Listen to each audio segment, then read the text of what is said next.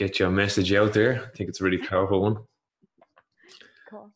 How is quarantine? It's really good for the most part. Obviously, there's like, the annoyances, but overall, like I haven't had anybody that I know die, so I'm doing pretty good. Did you just get back to New York in time for that?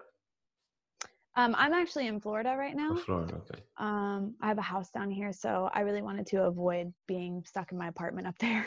Nice. So yeah, it's a lot better just because there's more space here, and like you can go to the beach and just like get out a little bit. Yes. So, yeah. I thought you were in New York City. Obviously, that was a little misleading, but yeah, that's kind of one of the epicenters, as they say. Yeah, and I live in New York, but I just didn't want to get stuck there. So Nice. yeah. Nice, because I've seen that you were over this. You've got contacts in Galway. You were over here not too long ago, I believe. Yeah, I come to Ireland all the time. Yeah. It's like my favorite place outside of New York, so I come there several times a year.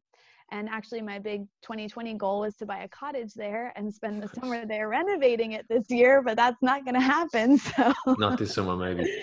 not this summer. Yeah. So No. Awesome. yeah. So, yeah, I do. I have quite a few friends. My boyfriend lives in Cork. But it's funny just because like I've been coming there since 2008, and I just love it. Like I absolutely love it. I didn't really have like a tie or anything to there. I just came there and loved it, and I just keep coming back. So awesome. Yeah. How long are you doing the work that you're in now? How long are you're doing that quite some time too, huh? Yeah, about 4 years now. Nice. Yeah. Doing like men's specific has been probably about the last 2 years. But coaching for the last 4. Yeah. I love how specific it is. Like as I was looking into your website and stuff like that, I think it's powerful how honed in and on it you are with that. Even some of the testimony is really powerful. What brought you to the work, or tell us a little bit about Justina? So there are like several things that kind of put me on this path. One of the things is just my natural connection to the masculine. I've just always been that, and I've always had that. And like even my first best friend, like we were born 6 months apart, little Joey, he was my first best friend. And it was like, I don't know why, but my best friends were always boys, always. And like in my family, my mom was very similar. And so like I was allowed to have like boys sleep over, platonic friendships, that kind of thing. And it was like very accepted because my mom was very similar. Like she really got that. And she was like, really had like an affinity for the masculine. And there are like some things that I realized looking through my life and like my relationship to the masculine and feminine. And one of the things that I picked up from my mom was that the feminine was really unsafe, that it was crazy and it was dramatic. And if you were too feminine or you were like too in that energy, no man is ever going to love you. And so, so I had like this natural like gravitation towards the masculine from a very, very young age. But I also had this kind of like all the women in my family are very masculine, very, very masculine, like outwardly beautiful and feminine, but internally they need control and they're very, very masculine. And my mom is one of those people. They're all like very Italian. So like Italian women can be like very fucking hard. And so I had that influence. Like to me, that was just what feminine was. It was like this hard thing. And we see other women who are outside of the family as like a threat. They want what you have. They're going to stab you in the back kind of thing. And the other message that I received, like watching my parents' relationship, was that if you, as a woman, get into a relationship with a man, you need to have all the control. Otherwise, you're going to be crushed. So sort of like would follow my dad, and my dad would kind of like, he would just kind of bring my mom around, and she was just living this life where she was really unhappy and she would never take risks, or she would never like go after what she wanted. She kind of just was there to like support me and my brother and my dad. And that was kind of it. So she didn't really have like her own identity. And she would say things to me like, you know, like my parents would fight 24/7 because they're both like thick-headed Italians. And my mom would be like, see this? Like, you see this? This is your future if you get married.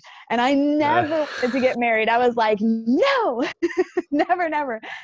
And so, so I had like this kind of perfect storm, I guess, if that's what you want to call it, of belief systems, and then also like kind of a natural gravitation towards men and boys and masculine energy. And I noticed also looking back that all I did growing up was mirror boys, mirror other men, because I needed them to accept me. Like the message that I got overall was like, men are here and women are below that. And I want to be up here. I want to be important, because this is the important level. This is like the who gives a shit level. And I want that. I hear you. So subconsciously, it was constantly mirroring. And my feminine energy was really used to be able to draw a man in. And my masculine was meant to like keep him there, control him. I know, that's right. Yeah. All subconscious, of course. So the answer to your question is like, you know, part of how I got into this work is, you know, my natural love for the masculine, and always feeling like masculine energy is like my safe place.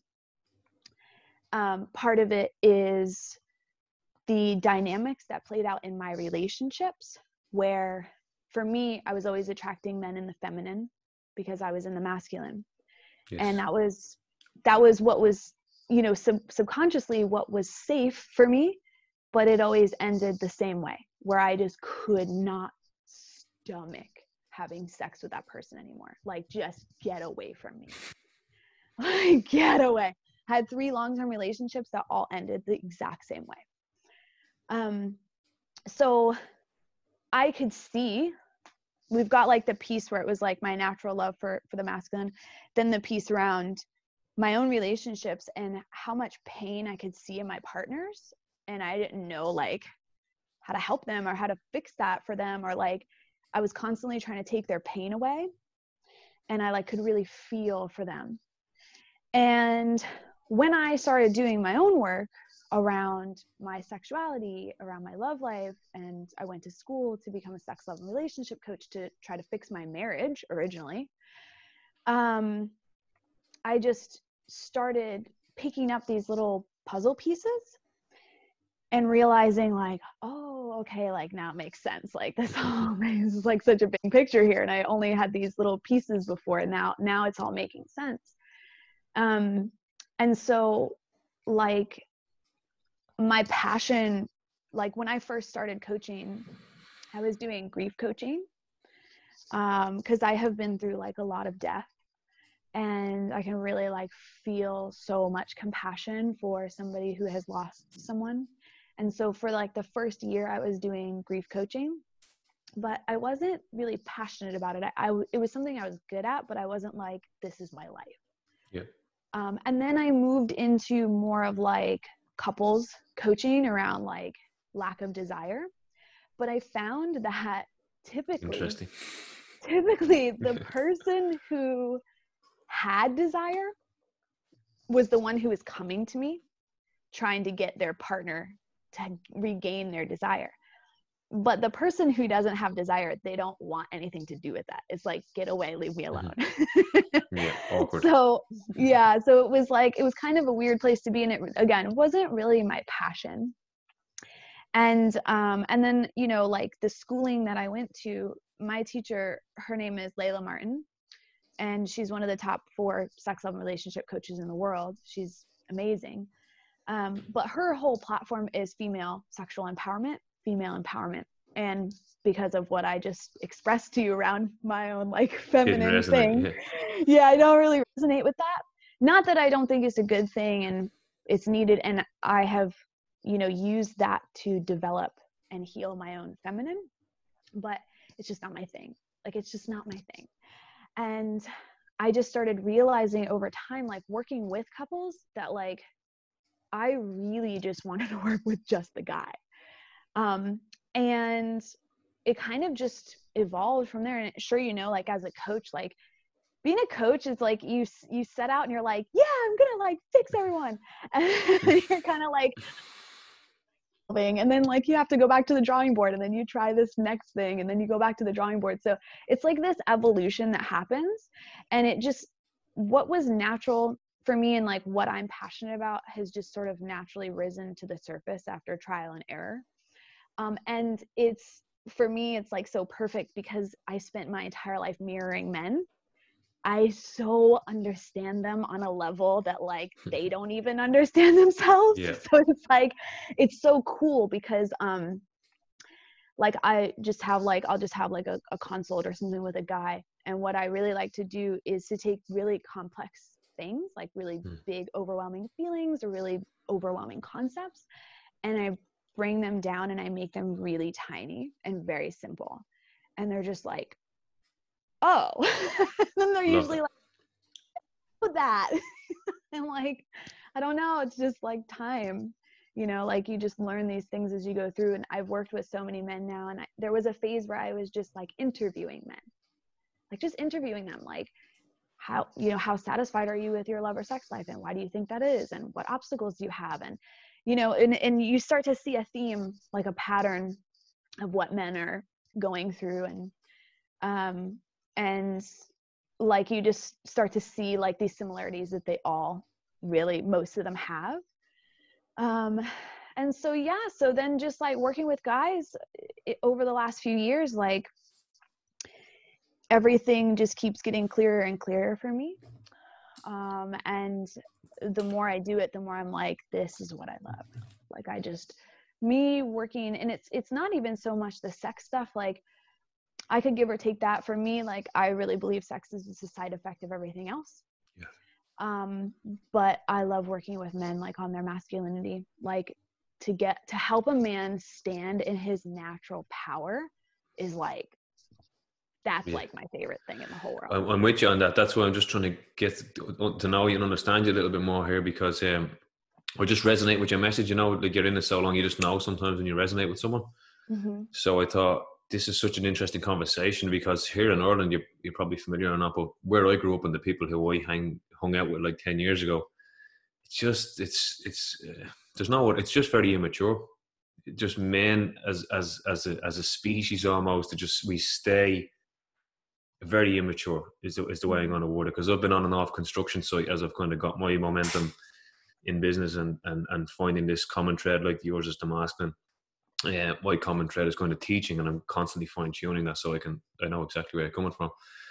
But I really want to get this conversation out there more, because my whole thing is empowerment, or starting with mental, but going super deep consciousness. Yeah. And being empowered, you can't really look at the whole picture, or you can't really be empowered without looking at the whole picture of sexuality and this whole animal nature and all this shady stuff. And then like, it's just like, sometimes it's like, where do you start for the population? So it's such an interest, like even masculine and feminine is it's not common for every man to understand that. Obviously, that, but this conversation could go so many different ways. So I'm very intrigued to see where it does actually go. And I've seen you've got an aspect of doing some work with Marissa Peer and hypnosis, and you're using all the language as well of the coaching and stuff. So yeah, I find that so powerful. I like to kind of, because guys have real intense stuff around like failure, right? So like, if they haven't reached a certain, especially in Ireland, I'd say like half my audience is Irish, because I go back and forth between the two countries. And I find that there is this like, somewhere you're supposed to reach by a certain age. And if you haven't reached that, you're just a piece of shit. Right. So it's so like, it's pretty bad in the US, but not as bad as like when I talk to guys in Ireland. They're like, I should have been married, or I should. da da da da, or I just, my last relationship, I ruined it. I could have done something better or different. And typically what I like to people to think of is, if you wanted to build an airplane, right? And let's say like that was kind of the point of life, is to like have an airplane that you build. And nobody teaches you about that, because we have zero education about love, relationship dynamics, consciousness, unconditional love. Like there's Emotions. sexuality, emotions, exactly. Yeah. Like there's no, like that's the most important thing. The most important, like you learn all this stuff at school. If you're not connected to your feelings, then you have no idea what's true for you. How do you know what direction to move in the world? And that's one common thread I see in a lot of guys, is because they've been conditioned away from what they feel, they have no idea what's true for them. There's like, my brother is a great example of that. He is paralyzed in making a decision. Paralyzed. Because you can't make a decision from nothing. If you're disconnected, you don't know what's real, what's true, what's fear, and what's passion. It's just chaos. And you're just trying to grasp at whatever you can. So this kind of analogy that I usually give to guys when I talk to them the first time is this, getting them away from this idea of failure, and just understanding that like, these are just tools and skills that you haven't learned. So if you're trying to build an airplane and you see other people around you, they've built this airplane, and you're like, well, what's wrong with me, right? Those people went out, they figured it out, or they had an example that taught them, and they were just kind of lucky. Whereas most people don't have that, and they are putting these pieces together. Like they take a bolt and they like put it in this hole or that hole, and they're just like, is this making an airplane? I don't know. They have no idea, right? And so they keep trying and failing, or they keep trying and they make something that just isn't an airplane. And then they're like, wow, I'm a bad person, or I'm broken. That's like a normal thing I hear from guys. I'm wrong, I'm bad, I'm broken, I'm evil. That's another thing. Like guys, they just, especially straight white men, they have such deep conditioning from the world that's just like, you're just bad. You're just inherently bad. You were born bad. You can't do anything right. You can't do anything right. Yeah. And you like hurt and oppress everybody. So, so I think like it's really important that, just like you said, you can't do anything right. Like people sort of think, and it's weird to say people because there's only two genders. So it's like, is it just females, or is it everyone? Is it different races, or like, what is it? Like people in general think that men are sort of pointless. Like they're dumb. They go around, they like cars and they like sex and they drink beer. But overall, they're idiots or they're immature. And they are. A lot of them are in a way, but it's just mainly because they were never taught how to upgrade their consciousness, which is something that you're obviously familiar with. And the bravado, the kind of like, I love the Irish banter. I don't know how much you've kind of got into that. Like it's full on and it's rootless. Like, and I love that, and it has its place. But there's also a point where you're like, you don't mean that, man. And you like, I can see in your eyes, you need a fucking hug, Yes. And it's just like, man, and I feel weird saying that, but it's like, it's so real. And it's like, I've had a journey, and I was in Australia for a minute, and I was going through my whole awakening process, and then I'm still on sites. Then I left sites and came back here. So it was a great insight into just see how, when I was talking that way as an apprentice, it doesn't stop at 30. It doesn't stop at 40. It kind of just tends to be the way we communicate. And I think banter has to be separated from, look, lads, and just kind of dropping in for a second. But, it's obviously a courage thing. And it's like, you don't know what you don't know. So the guy trying to build the airplane, it's just, he was never taught, but he feels like he has to keep up and just look busy or whatever. And then it's like, they don't know what they're missing out on. They don't know the whole stop, breathe, ask somebody, get onto Google and how do I build an airplane, and just kind of take that one step. It's almost like you can only see Everest.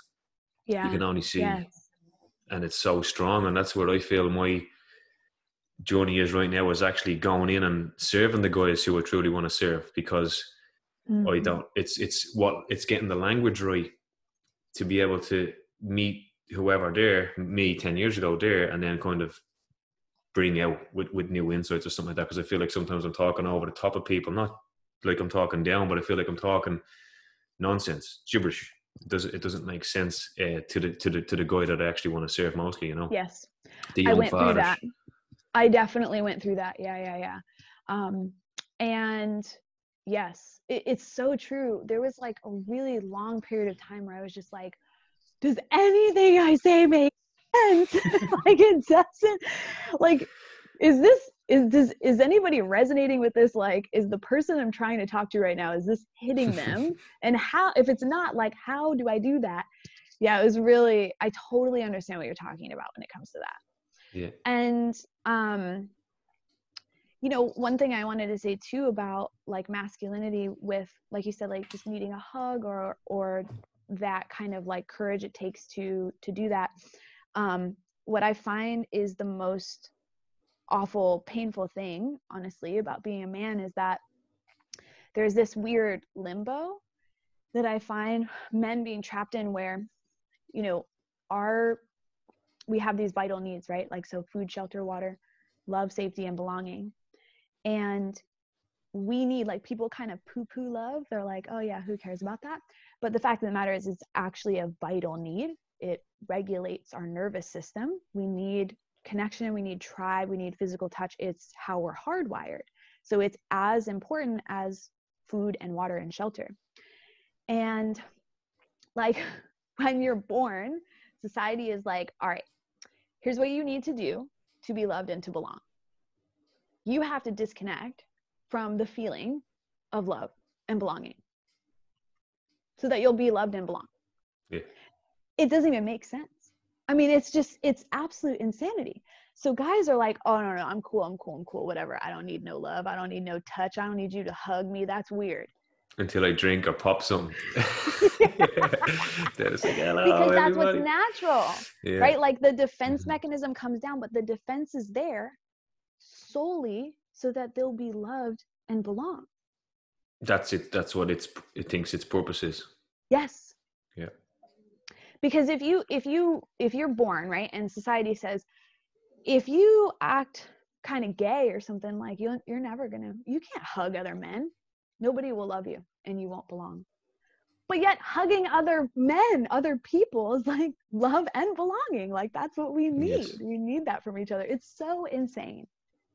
It's so It just insane, doesn't and it make any starts sense. so far back, because it's like, it's easy to look at your dad and go, oh, well, what age did we stop hugging at or whatever? Because it kind of starts getting weird, because the education that those guys got, it's kind of getting less and less as we go back. I don't know when, you'll probably know, when was the last time they changed the script on sexuality or anything like that? Is there even a script? Like, where does the sex ed come from? Where does that information even come from? Is it even a thing?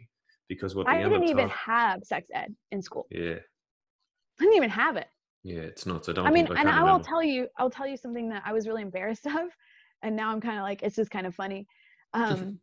When I was in school, I went to school when I was like 20, how old am I now? So 29 or something, 28, 29.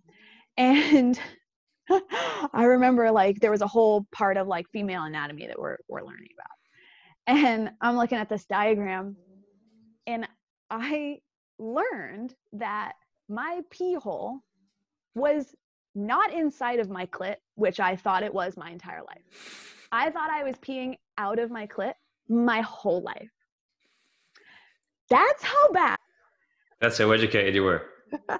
Yes. Oh, we're not. I have a vagina.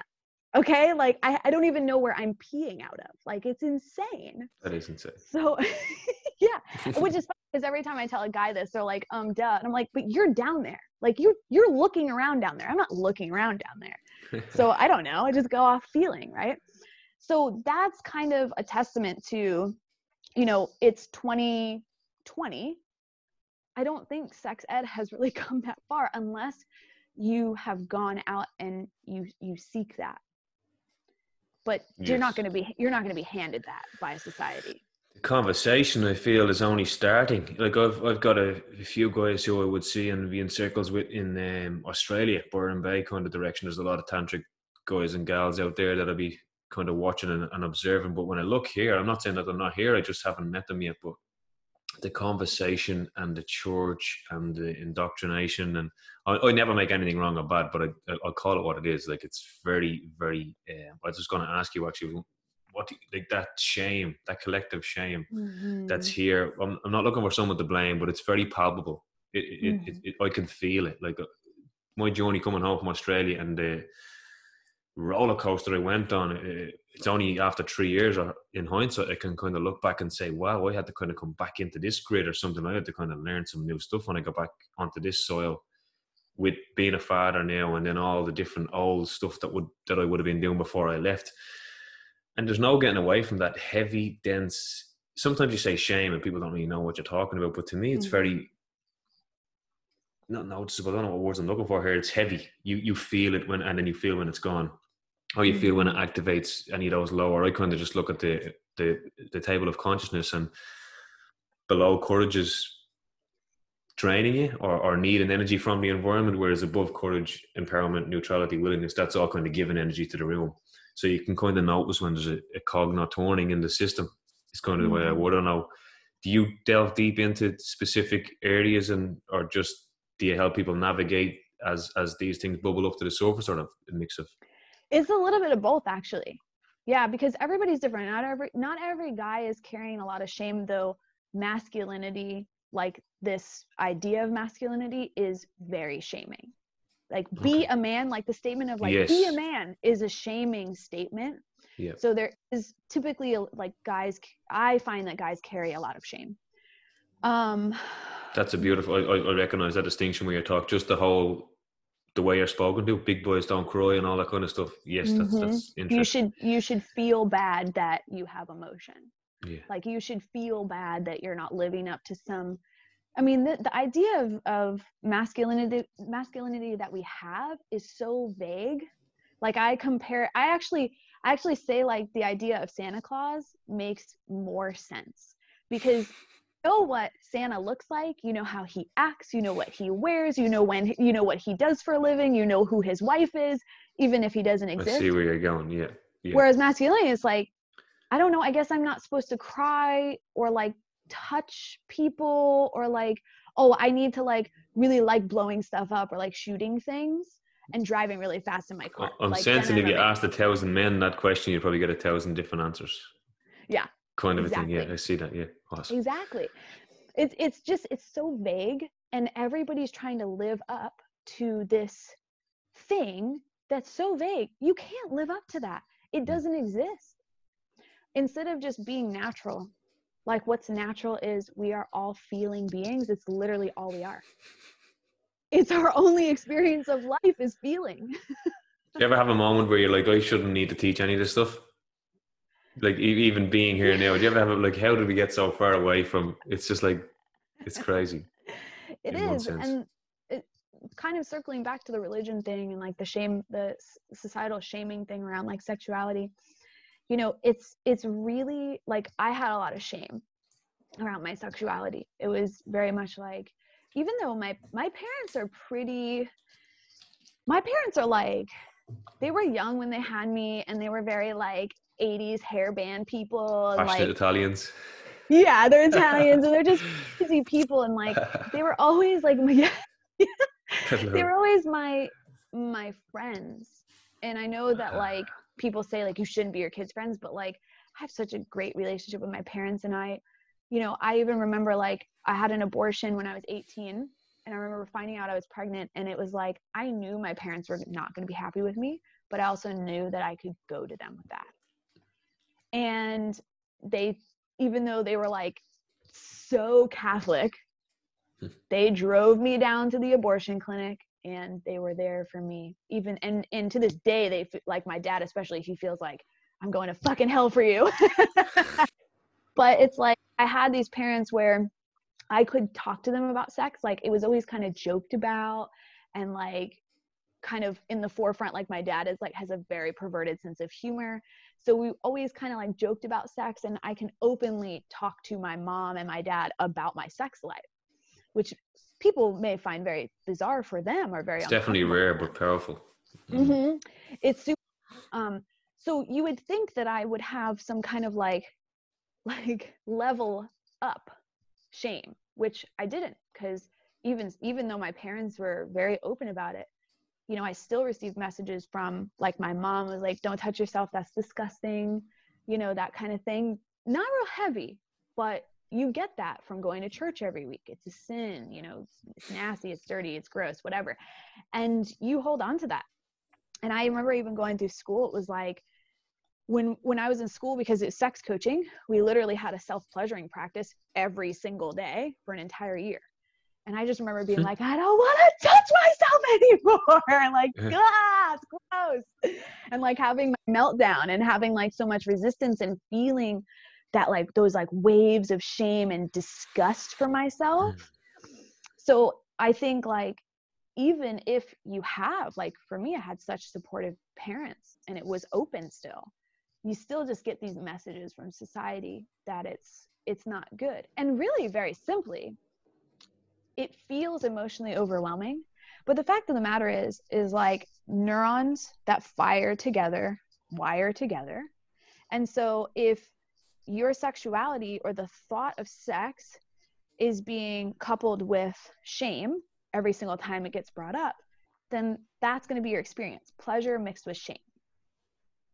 If you don't have any of that, right? Like if you just have pleasure, then you're just going to experience pleasure. Or you experience pleasure, or like whatever. I mean, it could be a million different emotions.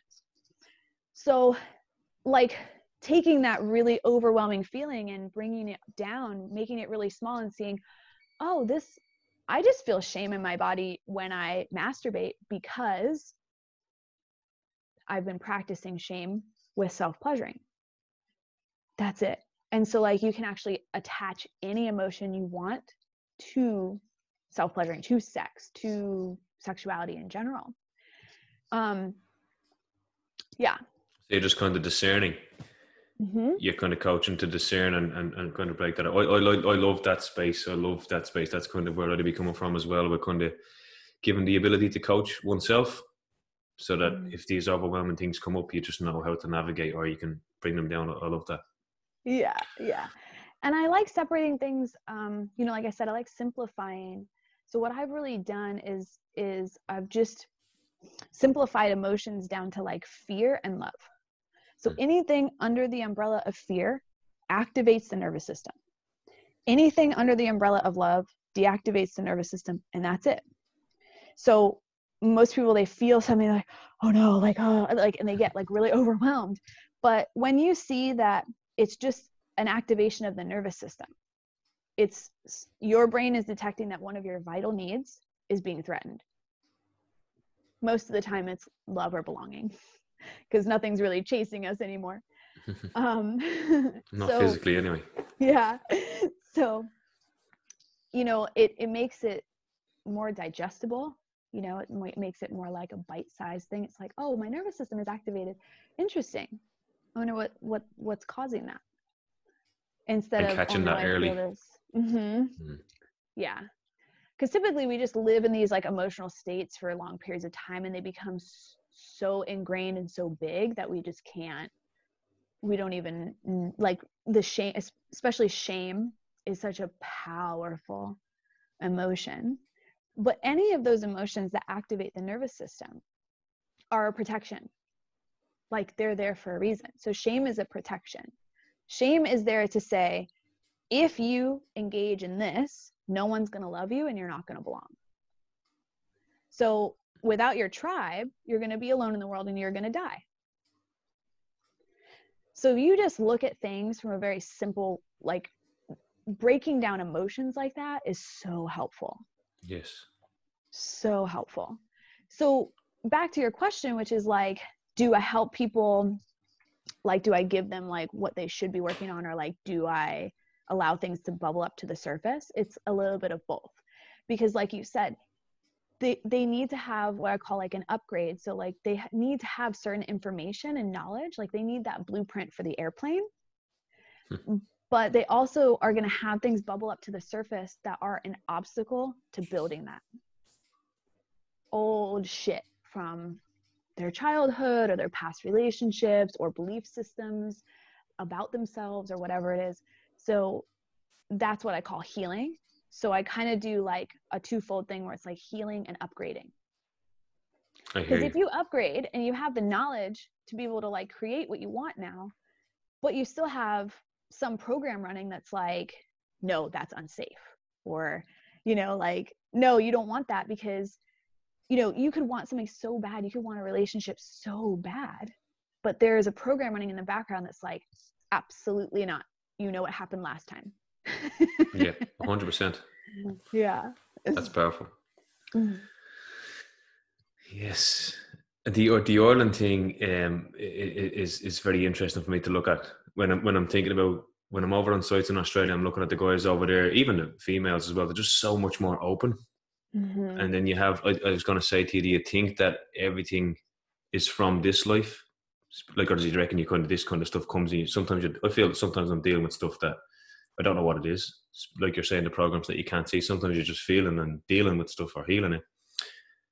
And you can never really know where this is coming from. You can just notice that there's something off here. Yeah. So are you asking me if I believe that we have past lives?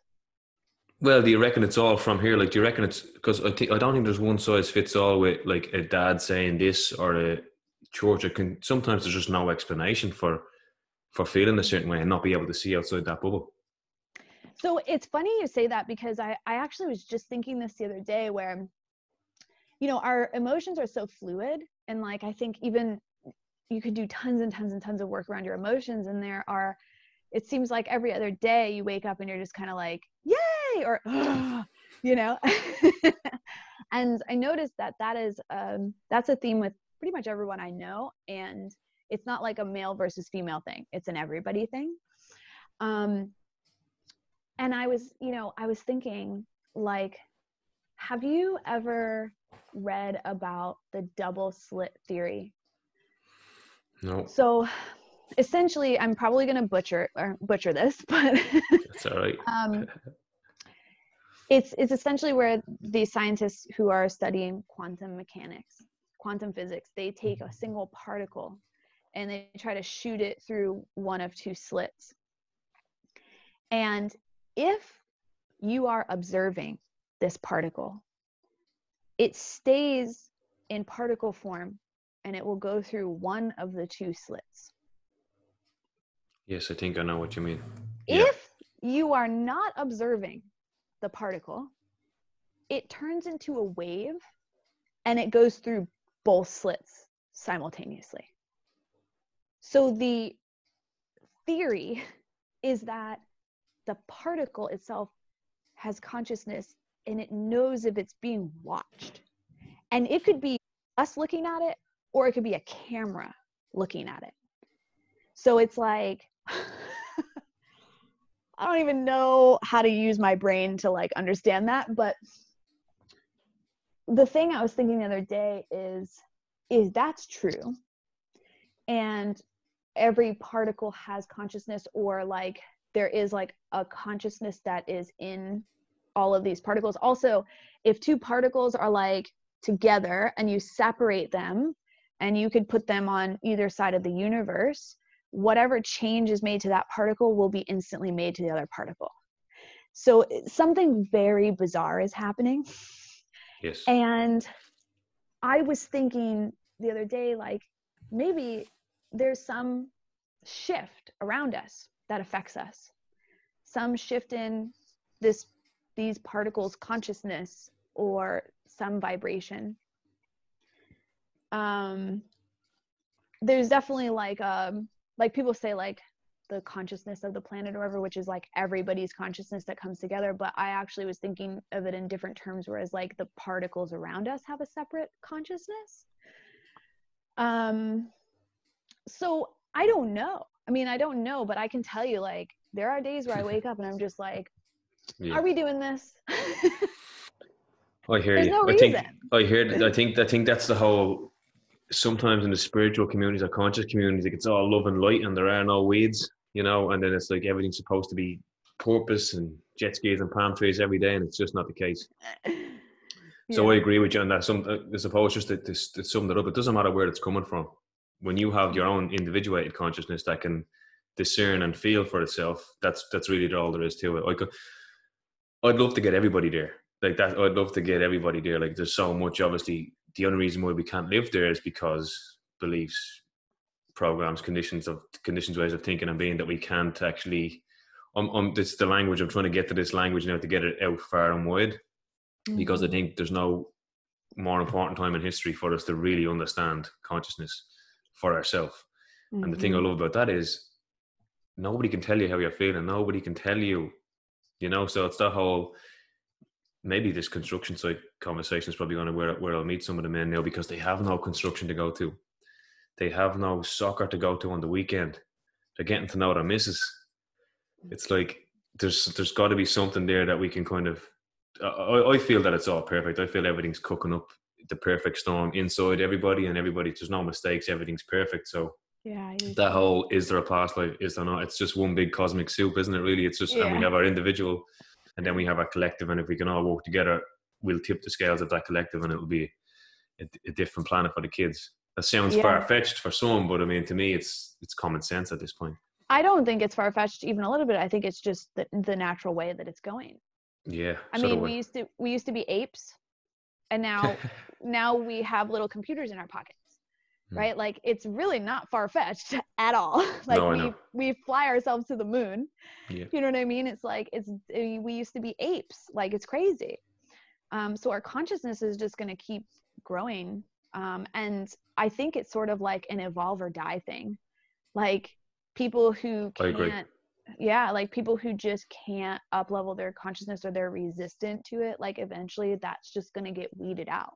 Yeah, it's like a Um, fork in the roads right now. So you're going that mhm. whole more wave, less particle over this side, and then the dense, heavy energies are going to fizzle out. I do believe that. I do believe we're right in the middle of that right now. I think like something that's kind of coming to me right now is, we had this interesting, like my theory on being hunters and gatherers is like we had this really great balance between these two areas of our brain. So our brain stem doesn't give a shit about our happiness or fulfillment. Like it just wants to keep us from dying.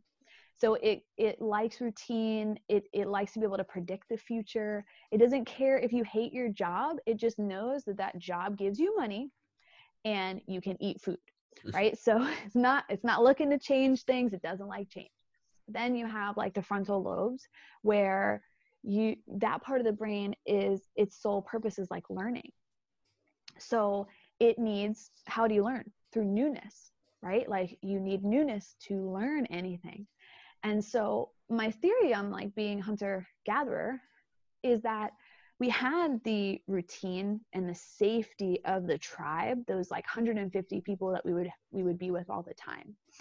And the spontaneity aspect would be that we would be traveling all together. We would see something new, we'd eat something new every single day. So we had this like really amazing balance between these two minds. And now what we've done is we've gone so heavy on the physical safety, like the physical needs, that now it's like you got people who are so obese like Yeah, it's actually going to kill you, you have so much food. um and you could just, no, you're not going to get eaten by a lion, essentially. Like you're not going to, unless you're in a third world country, you have clean water, you're going to be able to stay hydrated. And so it's like we have that now, but we're lacking fulfillment because we're not learning anything new, and we're stuck in these fear-based routines. And so I feel now there's such a push for like raising consciousness, because that part of the brain, it needs development, it needs growth, it needs progress. Like that's what we really need for fulfillment. And so I feel like now there's going to be this kind of tip towards these other needs, the psychological needs. because those aren't necessarily being met in our modern civilization. The physical needs, totally. But the psychological needs, not so much, with all the conditioning we have. Nobody's feeling really fulfilled. They're not feeling really loved. They're not really feeling like they belong. Yeah.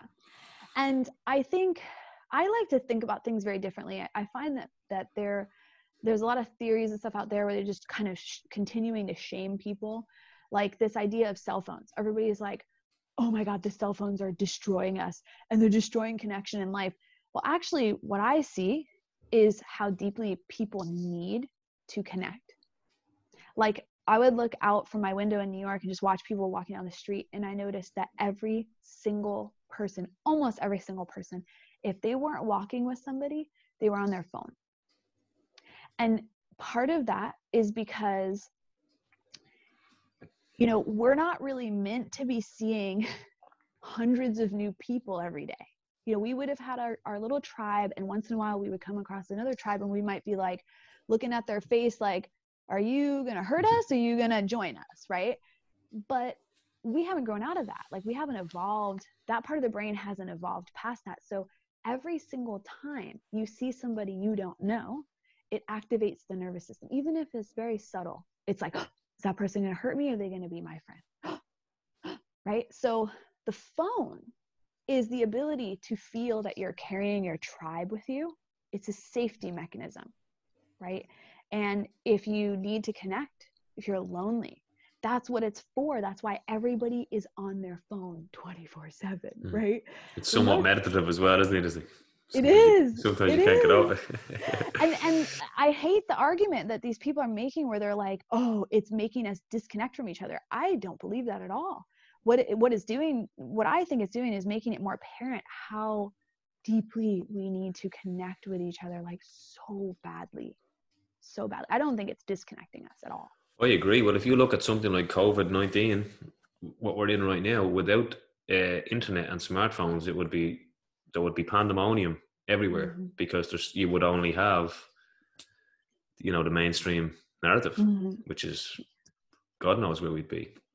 I thought you were going to say newspaper, because when you go back years ago, everybody was just reading the newspaper on the train. You see pictures, Gary Vaynerchuk put that up before, and he just like, he has a similar argument with regards to the phone. Like, just get over it. It's here. Stop fighting it, But you can see everybody in the 60s and stuff like that just had the paper on the front of their face. Now it's a safety mechanism. It's something that's known. So like the newspaper was a little bit different because, in that scenario, because like you couldn't just use it to like contact somebody who's safe, right? But there is this connectedness when it comes to the newspaper, because it's information that's being shared with tons of people. So there is like a connection aspect. But I also think about the newspaper, like it blocks, right? So it's like a little bit of a boundary for like that little subtle thing that's happening in the nervous system, like, okay, put the newspaper up. I'm safe. No strangers welcome. It's like, I'm busy. I'm busy. Exactly. And it's funny, like with the quarantine and talking about physical touch, I actually just posted on my Instagram, like, I'm at like, this is now, tomorrow will be 7 weeks since like I touched another person. And like, it's starting to like really get me. Like now I'm like, oh my God, I need to touch someone. And we kind of break the rules a little bit down here. Just Florida's a little bit lax when it comes to everything. They're already reopening everything. But, like if I see a friend or something, I'm like, I'm sorry, I have to hug you. Or like I saw my grandfather, he works at a supermarket. And I saw him and I haven't seen him since probably January. And I was like, I want to hug you. And he was like, I'm hugging you. And he like came over in the middle of the store and he's like, wearing a uniform. He's like, I don't care.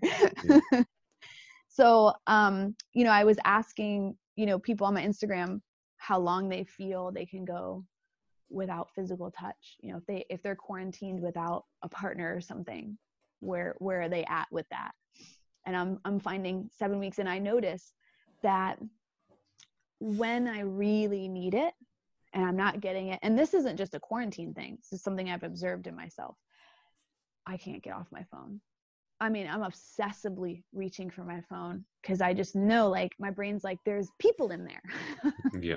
Somebody might be able to touch you. And there's so much, I find that this period is actually busier technically you should have more time, but I think that it's busier. Like just even the amount of different, like I mean, all your favorite people. Like in week 1 and 2 it was great. All your favorite people are doing open masterminds and yogas and stuff like that. I'm just like, whoa, it's just too much.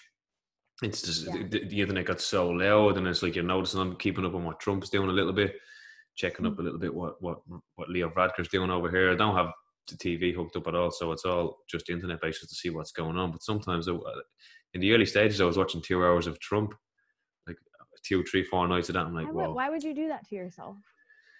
Why would you do you want to go into it? Do you want to go there? I like the guy.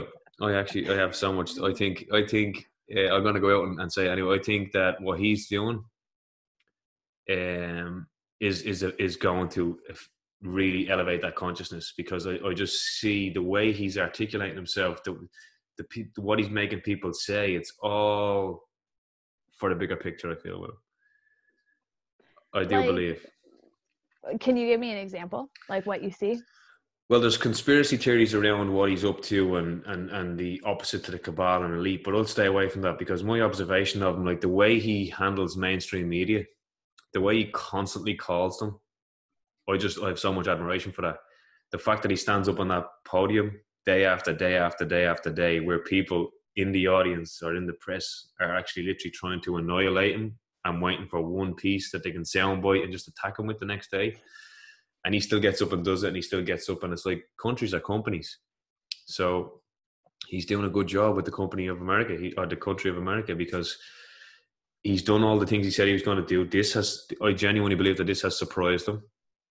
I genuinely believe that he's already pulling funding from this place and he's already pulling funding from that place. I reckon he knows a lot more about the shadowy aspects than he doesn't tell anybody about the shadowy aspects. He kind of just does his thing every single day. But I do believe that behind the scenes, he's making some moves.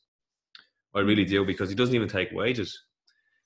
And the way I watched a little bit of the rally when he was getting in, as I don't watch TV or politics much, but when I seen him getting in, I just sensed with my instinct, I was like, this is going to be good.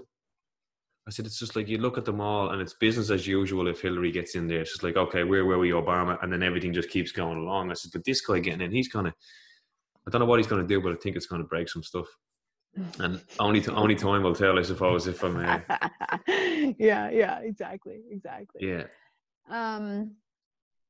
Yeah, I mean, the U.S. is a very different place. One of the things I really noticed was... big. It's so big. It's so big. Like, I had to go online one day and be like, how big is Ireland compared to, like, New York? And it's, like, half the size of New York State. And I'm like, New York State. Whoa. Just itself, it's half the size. I'm like, wow. Population or just actual? No, the actual land mass. Wow. Half the size of New York State. I mean, it's crazy. It's crazy. And even Florida, it's like, you can drive north to south in Ireland in like 5 hours, and like east to west in like what, 3.5 or something. Yeah. And it's like Florida, it's like so long. Like you can go across the state in 3 hours, but from top to bottom, it's like 8 hours or something ridiculous. Nice. So even that, like it's kind of funny. It's like when you start comparing things, but I did notice there are some very interesting things that I notice about Ireland when we talk about like dynamics or tribe or that kind of thing. And one of the things that I really appreciate, like you were saying, you appreciate about the US, I appreciate about Ireland is my theory is that because you guys have sort of sustained a specific culture for 10,000 years. I mean, it was Guinness drinking and spud picking. It was mildly disrupted, I would say, from invaders, mildly disrupted from invaders, who were also other white people, right? Like they weren't like that different from you guys. I noticed that there is this sort of like your nervous systems seem to be more regulated than people in the US. It's like, you know who you are and you know where you belong. And it's so funny because every time I talk about the ancestry DNA thing with anybody from Ireland, they're like, oh, never thought about that. I'm like, yeah, because you're Irish and that's it. In the US, it's like, you have no idea what you are. And there's like this even for me, you know, my grandfather's, you know, his dad's parents, his dad came from Ireland and his mom came from Denmark, and then everybody else that came was from Italy, everybody else. So it's like, okay, I'm Italian, 75%. I'm sort of Irish, but maybe not. I don't know anything about Denmark, so we'll just skip that. Let it go for now. Just forget about that. You know, and so, but then like for me, you know, New York is my home. It's sort of where it's my identity.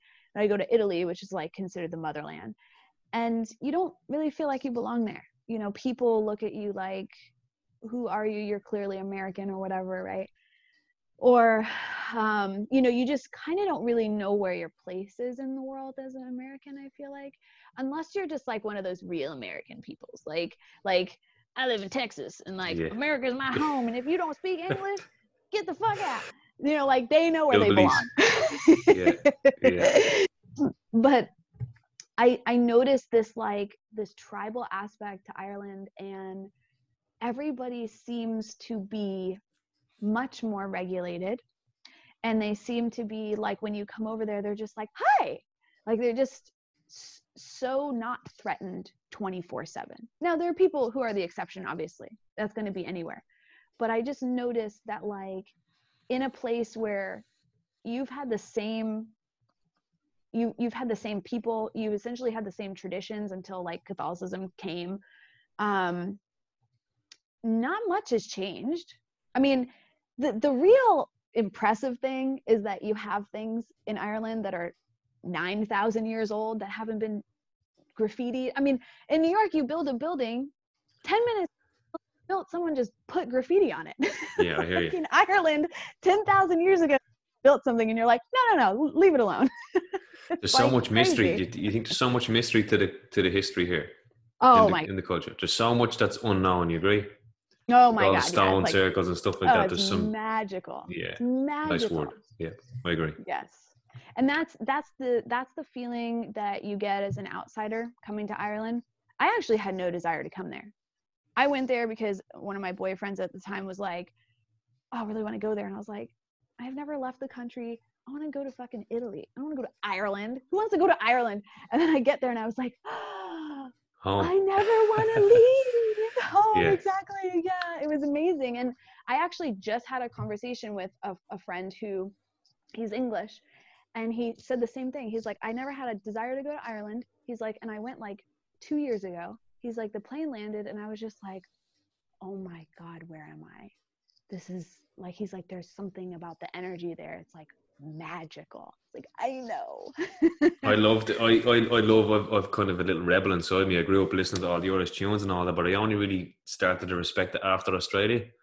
You know, when you're kind of in Australia being the tourist, you're going to these parks and stuff, and I'm like, I never went around my own country in this way.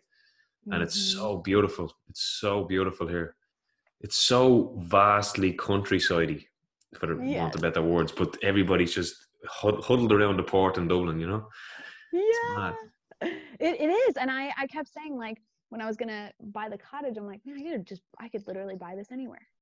I could buy it anywhere, and the furthest away something's going to be is like a couple hours. Yeah, coming like, from there. Yeah. Do you feel like the bar is set, even the high bar is set really low here? I've been feeling into that lately, and I've just been picking up bits of information. I think we're so, control is probably not the right word, but we're so, there's an invisible barrier with regards to our income and our cap and our potential, and just going after what we want.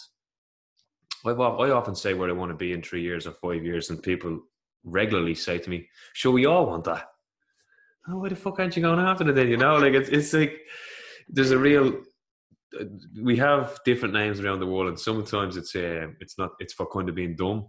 Sometimes that's real Irish, but I think it's kind of universal. I think it happens around the globe. But there's so many things that an Irish person, in my experience, would shut the door on based off of one phrase like that.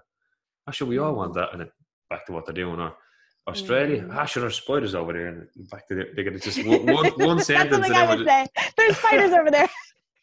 And then just back to there what you're, you know, it's funny. You But I do. I know, think the bar is high, like, it's quite low. Like even the highest paid politicians, highest paid TV hosts, highest paid radio presenter. It's really, and even the football. It's not even in comparison to our neighbours across the water there in the UK. yeah. And I'm just starting to think, like, is that kind of intentional? Because this is kind of my theory. There's so much magic here that if we really truly all felt into that, it'd be a very different country with a very different hierarchy, if you like, a very different government. And talk about manifesting abundance, like with that energy, with that magic. Exactly. I agree with you. With the feeling there is definitely, and it's definitely ingrained in the culture where I noticed that it's you're not meant to be showing things off. Suppression is probably the word. Like Mm-hmm. it seems to be weaved through us a lot. Don't be too big, don't be too bright, don't have too much money, don't have too big of a house. Like that's definitely the feeling I get. Like And then if and you I do think get that, it's just like they probably he was always going to get that guy. He was always going to do it. So funny. But I think it might be more of like the tribe thing that I was talking about before, where it's like there's like this equality. Like if you have it and nobody else has it, then are you still part of our tribe? What does that mean? What does that mean for me? That's a What does very that interesting perspective. I love that. Yeah. mean? Mm-hmm. And you know, believe it or not, even though in America everything's big and we're very wasteful, and there is that same mentality.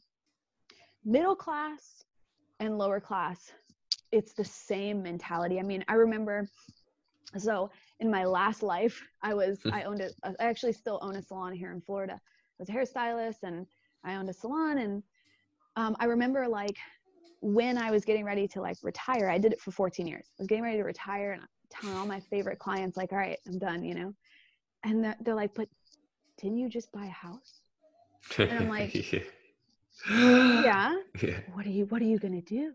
I'm like, rent the house, sell it. I don't know. They're like, oh my God. Like it was just beyond, like for them, it was like the American dream. You work and you get a down payment and you buy a house and that's it.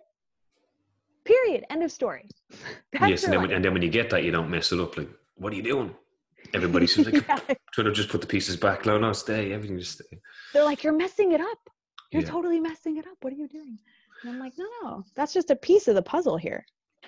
I think a lot of us are going to be getting over that whole fear of change or uncertainty in this time, that in this unprecedented times. Like for me, sometimes I say it's a crazy time and then I find myself laughing inside because it's a beautiful time. Like I know there's restrictions and stuff like that, but I do believe it's a purge and we're all getting to see ourselves. But the other side of that, which I'm not too giddy about, is the people who don't know what maybe you or I know, or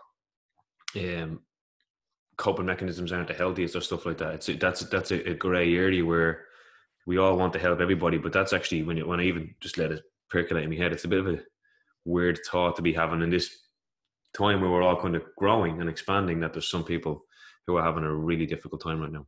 Mm-hmm. So difficult because their nervous system was already activated before this, and now they can't regulate because they can't see anybody, they can't touch anybody. I know several people who are in that. They have these soul-crushing belief systems that make them feel so deeply unlovable to begin with. And the couple of people that regulate that for them, they can't even get to, they can't even reach. Yeah. So I definitely see that. And then of course, you know, you've got people, it was funny, like I really caught myself at the beginning of this and I just kept saying, like very unconsciously, well, that's it for me. My job's going to be the first job to go.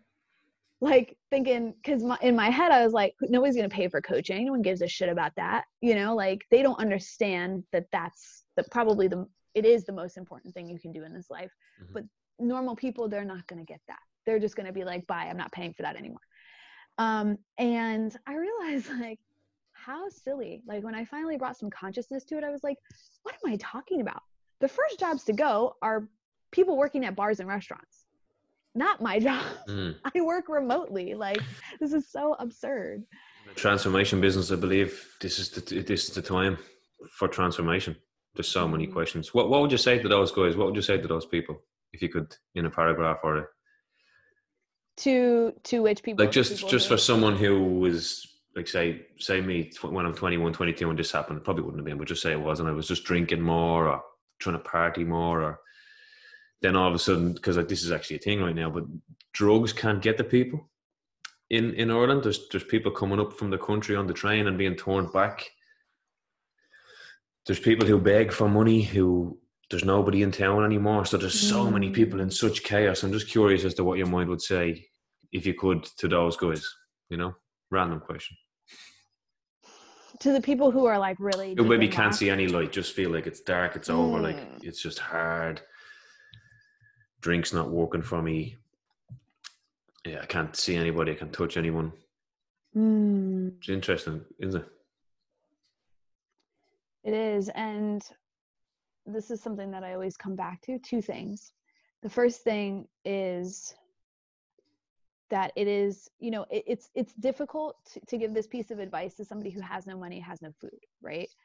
But the fact of the matter is that this is a moment in time, and it's going to pass. It has to pass. Nobody can survive like this. Even the richest of the rich, they can't survive like this. So at least you know that your survival is tied to everyone's survival. And maybe you're being hit the hardest, but everybody's survival is tied together. Yeah. You're just maybe feeling it the most. So it's going to pass. It has to pass. It's just a moment in time. And then the second piece would be to feel and to trust. And this I find is the most difficult for anybody who doesn't feel that there is something bigger than them. I don't necessarily believe in God, but I definitely believe in like the universe or some kind of universal energy. And I feel that I can trust in that. Like I feel that there is something out there that is love and has my highest good in mind. And so when things get really hard for me and I want to go down that path of just like, woe is me, or I'm a victim, or even when things are actually hard and scary, I will really feel into trust. And I actually will scan my body and find a place inside of my own body that feels like trust. Like it could be in my big toe or something. Typically I feel it in my womb, which is a very bizarre place for me to feel it, because I was always like, I always felt like having children was like the scariest thing ever. Now I'm like getting to a place where I'm like, yeah, I think I want to do that. But that's typically where I feel trust in my body, is this like space where my womb is. It just feels like quietness and calmness and just like sort of all-knowing, like trusting energy. So those are the two things, is just knowing that it is going to pass. It will pass. It's a moment in time. And trusting, like just like you don't have to trust anything specifically, but just feeling into the energy, the emotion of trust. That's powerful. As you were saying that, I was really feeling into like, that whole when it does get hard, we tend to kind of drop to our knees or get to the floor. So as you were saying that, I was kind of feeling that that's the guidance that's available when you're actually open to it, or you've just had enough. That guidance is available to. I suppose that question comes from a place of a little bit of guilt in me of how good I feel sometimes. When it's so chaotic, I kind of feel like if I go around smiling all the time, I'm almost insulting people. That's something that I'm feeling into often, and I don't want it to stop me, but I definitely have noticed that it has. Because like even when I got excited about what's happening, I kind of tend to go to the other extreme, and then I ask a question on that more of the time, and I kind of notice that it's weird how we work sometimes, isn't it? Yeah, because we need to belong. Yeah.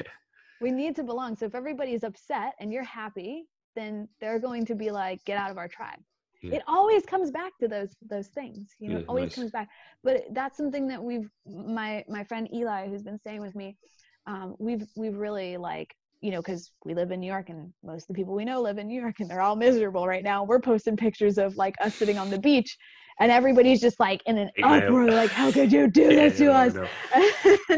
And the thing is I was trying to explain to him, because he was feeling the same way, and sometimes I feel like that, but the fact of the matter is that people like me or him or you, we've worked really, really hard on our internal environment. And we actually deserve to feel good in the unknown because we've worked to create that. And the part of us that says that we don't deserve that, or we shouldn't do that, is just the piece that's like, you're not going to belong if you do this. But I see it as like, who can I bring with me? Who can I, and that's your whole thing, right? That's like, and I've just seen the whole bearing fruits. Like you have to building that strength inside, so you're leaning over now and bearing some fruits. And then I love the phrase, I've been saying it a lot over the last couple of years, but the tree voted for the axe because it was made out of wood. So the guys are kind of nipping at you, you're trying to drop some fruit off, and metaphorically speaking, and there's other guys over here just hacking away at you, and they're made out of wood themselves. So interesting. It's so interesting. That dynamic is really playing out in my whole world at the moment. Who I was, who I am now, I can mix in many different worlds now, and I feel like I'm a bridge. But it's just really getting that message right so that I can pull as many people over that bridge as I can. And I love that. Like, that's where you and I could really work together, because I don't like taking people from D to C. I like taking people from B to A, or increasing people from A to A plus. And it's not that I even don't like it. It's just not my passion. Oh, I hear you. But like, it's the most important thing, is bringing those people who are down here, who need to like open up, to become aware, so that they can be fulfilled. And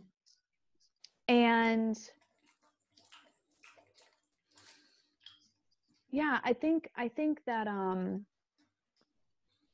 that's one thing that actually became very clear to me in this quarantine, was that the clients that I did have, who it was like a struggle for me. It was like an energy drain for me to have to give them the basics.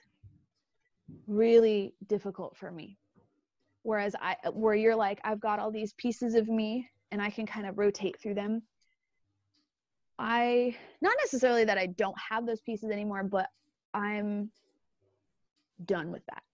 I hear what you're saying. Ask me again in 6 months. Ask me again in 6 months if I keep doing that, or I just start teaching and training coaches.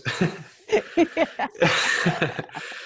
it's just like, a lot of the time I often say that if I was going to make the big time in that personal development world on Facebook, it would have happened 4 years ago, or more, because I was just the guy that I kind of hit my panic attacks and stuff, and start questioning things, and my mates around me were just like, "Go away, Johnny, will you stop? Have a point?" And I'm like, "Nah, the points aren't working, lads. It's more than that." And I went on my journey, and then when I'm finding information, I'm just starting to get a whole new lease of life going. I can't believe this information was here all the time. Like, why didn't I learn about this in school? Like, why were they telling me about this? And I was just blown away, and I was sharing everything on the internet. But I think that's where the whole he's leaving the tribe started, you know? And I kind of just got really comfortable being alone. Yeah, that's literally, that's something that comes up every single time for especially clients and stuff, when they start to up-level their consciousness. People fall away. 100%. Because to have a very successful long-term relationship, and that's not just a love relationship, friendships, anything that's going to last an extended period of time, two people have to grow at relatively the same rate. If you're on a different level of consciousness and you're like, oh my God, like, I just realized this thing inside of me, I had this epiphany, it's so insane, and your friend's like, what's wrong with you? Johnny's speaking Chinese again. Yeah, how can you do, you're going to go hang out with those people when you just feel like being surface, right? And there's nothing wrong with that. Like, that's not a judgment, that's not anything. It's just, no, it's just an observation. No, I always find it difficult a lot of times. Yeah. Mm-hmm. It's true. And actually, something that just came to my mind, talking about like insulting people, right? I noticed, like, I'm in this new love relationship, and it is amazing. Like, it is, I mean, I literally asked the universe for this, and it like happened. And I have no one to share it with. Like, especially now, like, no one wants to hear about your fucking love relationship. Like, they don't give a shit if it's going good. Yeah. If it's going bad, tell me all about it. Let's 100%. Talk about what a shitty is. But if it's going great, get away from me. I hate you. And so I actually last Real week I shit. was last week I decided, I'm like, you know what? I'm going to reach out to the couple of people I know. I mean, I'm talking very few people I know who are in conscious relationships, who are in good, healthy places with their partner. And I'm going to see if they just want to get on Zoom once a week and celebrate the love that they have. Like, talk about what was amazing about their relationship in the past week. Because, you know, it's like most people, they just want to like complain about shit. Like, we have so much. Even I was on a Zoom call earlier today with a bunch of colleagues, and we usually do this thing called celebrations, desires, and fears. And I remember this one girl was like, yeah, I don't know. I just don't really have anything to celebrate right now. And I'm like, oh my, like, people living in Syria and there's COVID. Dig deep. And they could probably come up with something to celebrate. And you're telling me you ain't got nothing? You know, so yeah, it is what it is. But It's a human condition. I think that's the human condition. They don't. Yeah, we all hear those phrases. He means well, she means well. Yes, they do. They just got some habits and conditions that rear up, and it's almost like, that's just the way he is. That's just the way she is. Let him get it off his chest. Let her get it off his chest. They'll be grand in a minute, or they'll be okay tomorrow. Mm-hmm. And nothing ever gets addressed. That kind of frustrate. It used to frustrate, not so much anymore. But I just want to shake some people up, you know, sometimes, because it's like you can't feel. Like for me, I hit rock bottom in a sense. I didn't know any way out. So then all of a sudden I start finding these breadcrumbs of excitement. But for someone who's just in that comfortability trap, I call it, or the familiar trap because it's not comfortable, don't realize what you're missing. You don't realize what you're not having in your life, you know? So it's, you don't know even what's available to you. yes, you only know the channel you're on. You don't know what this channel is talking about. Yeah. It's powerful. Yeah. Yeah, it is. What else was I going to say to you?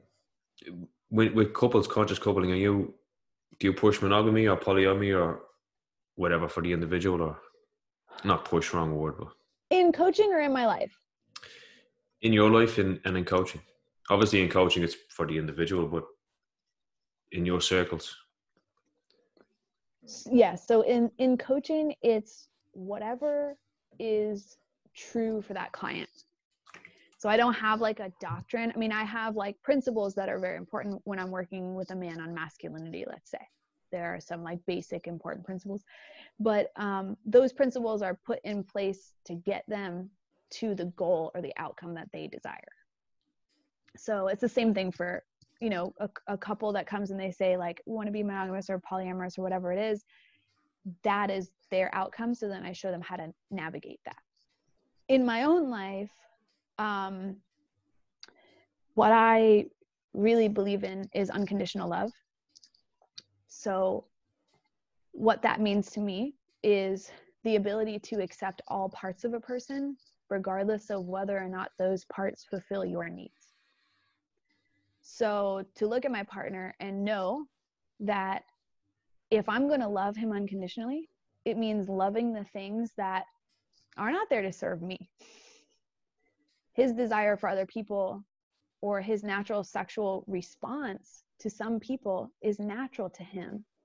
It's natural to us as human beings. And who am I to be like, you can't have that? I don't even have that power. I don't even have that power. So what ends up happening is you are in relationship repressed.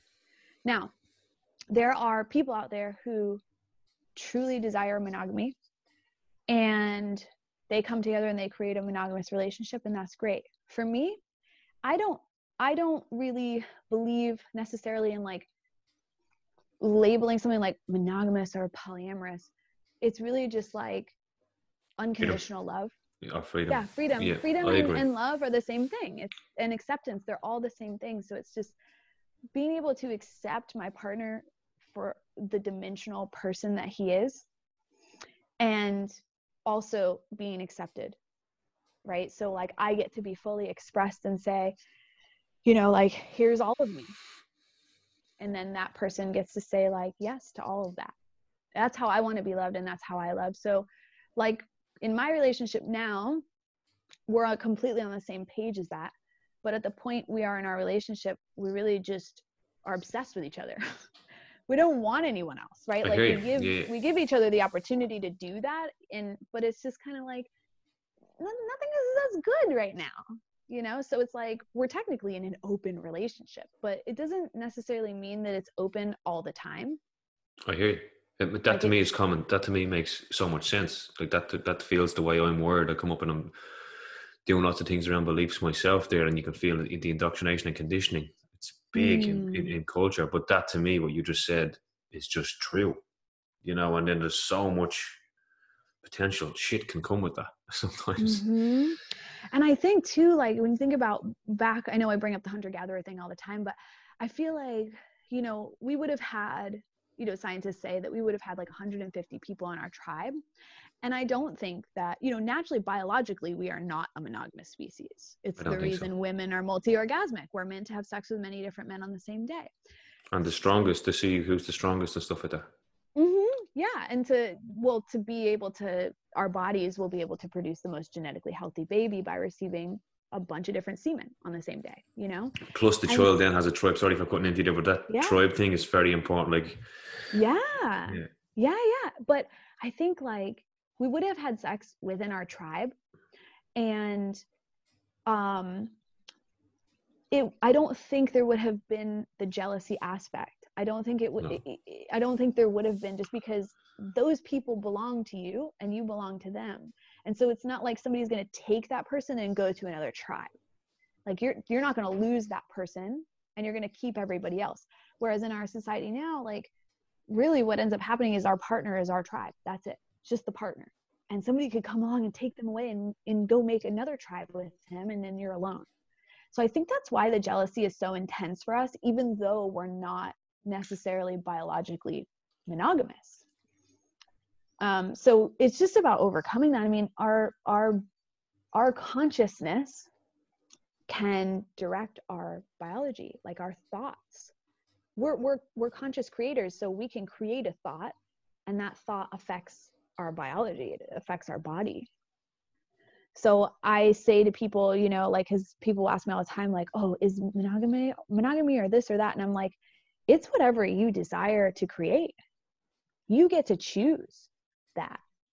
But look at that as such a powerful personal, powerful personal development. If you're opening up to your true desires, and then giving the other the capacity to do that as well, because like, there's so many different dynamics in it. Like the man can get jealous, like I'm allowed to do this.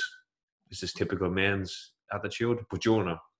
And I'm looking into, like, our kids are young, so it's kind of just all conversation at the moment. But if you haven't got the capacity to allow your woman to have the same freedoms as you, well, then you're not being true fully to yourself, because that's just possessive and control and all these other little things. Whereas me, I just want to be free. I just want to be empowered. I don't want any pockets of myself separate from me. You know, that's kind of my journey, is just to bring everything home. Oh my God, yes. Bring everything home.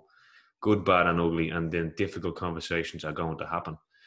But when I'm talking to you here about this, if I was to talk to this, like anybody who I knew growing up, they wouldn't even really be able to hold a conversation without it getting either weird or giddy. Triggered, like, yeah. Yeah. Even the whole word tantra. When I first stumbled across tantra, I was actually going from my headspace. I went to this spiritual circle, and this funny story, this woman just started orgasming in the circle, and to me, like, I was like, what the fuck's going on here? You know, tantra, and I'm scratching my head. It was 7 years ago, now I was 25 or something. But to me, it was just, and I came home to Natasha and I started talking about tantra and this thing. She's like, she didn't know. So I got to hear all the unconscious beliefs, because I didn't know anything about it. So when I said it, I was just after discovering and having a bit of laugh at this woman doing this in the circle. She was talking about having a teenage daughter, and sometimes this happens in the shop, you know. And I went home, but it's just like, you really hear the beliefs then. Like, you're just going, tantra in the West is kind of associated with sleaziness, or shady, perverted kind of an attitude or demeanor, which is weird to me. But obviously I understand it now, but it was weird to me at the time. It's so strange. Oh yeah, I know. And like, if you could, I mean, oh geez, like what we went through, because my school was called the Tantric Institute of Integrated Sexuality. So all we did all day was tantric practices and opening ourselves up and orgasming and blah. I mean, it was just like pure feminine Sounds like energy a good school. 24/7. There It was was a great definitely none of school. that in my school. It was a great school, but you know, for somebody like me, most of the women who were there felt very, very safe in the feminine, and they felt unsafe with the masculine. So for me, I was the complete opposite. And I was just like triggered all the time by all these women and their emotions. Dramatic. Yeah. So, oh my God, it was like murder me. And so that was my work, right? Like I had to work through those belief systems and those triggers and stuff. And yeah, like, and actually one of the misconceptions about Tantra is that people think it's like all about sex, but really Tantra it's not a religion. It's sort of like a philosophy. And it's just about deconditioning yourself back to your original essence. So what they believe is to get rid of the conditions that cause you, like if you read like Osho, for example, he talks a lot. I love his use of the term schizophrenia, or being schizophrenic. Really means like this split inside of you, right? So like I love that definition, because just like you were saying, like I just want to be me. I don't want to have to like cut these pieces out, because you can't. You actually cannot do that. I tried to do that in my marriage. It did not end well. It comes out sideways. Huh? It comes out sideways. Just all over somebody else, or yes, at the wrong time. Yeah, it's Yeah. so interesting because myself and Natasha are together about like 10, 11 years, 3 babies. So we're having all these conversations, and we're open, and we're growing through a lot of stuff together. So it's a very interesting dynamic, because you probably notice yourself, like if you went into a relationship now with this awareness, it's a very different relationship than having one for a decade, where there's so much past and stuff like that, because it can rear up really quick, and like, oh, how did we get here? Yeah. So I'm actually enjoying navigating that, because that's a big challenge in a sense. It's kind of, there was a period of time where it's easy for me to run off, but to kind of go through and level all this out was a really, I don't know what way to word it. But that's the whole, you know, that's the makings of something significant and long term, is when your partner can grow with you. You know, it's you know, like it doesn't matter what level of consciousness you come into the relationship with. It's that you keep growing that consciousness together at the end of the day. And our relationship feels like it was like that for so long. Like when we look at it, we kind of look like why we got together, and then why we kind of tore lumps out of each other almost the whole way up. And then throw babies in the mix, like, oh, didn't plan this one. Oh, another one. Like our household has had nappies in it for, this would be the 7th year. Like, it's crazy. Oh my God. Yeah. Wow. But it's good. Like it's so commonplace now for you to speak like this. Like sometimes you ask people that's a great description of Tantra. That's probably the best description I've ever heard of Tantra. Like sometimes we're all tantric on some level, or tuned into our essence on some level, or working through our stuff. But the fact that, do you ever wonder sometimes how, like the way you worded that just made me laugh as to the way it's perceived in the West. Yeah. So you deconstructing all that beautiful language and all that, what the outcome of that is, and then Westerners laugh at the phrase Tantra. Yeah. That to me just shows the level of, I don't like using these words sometimes, but conditioning or programming or told what to think, just instilled. I don't know whether it's through movies or where it comes from. Like it's so deeply ingrained, where people, network marketing is another great example. Instantly people say, that's a pyramid scheme. And you're like, what's a pyramid scheme? I'm like, I don't know. You know, it's like the response comes, and then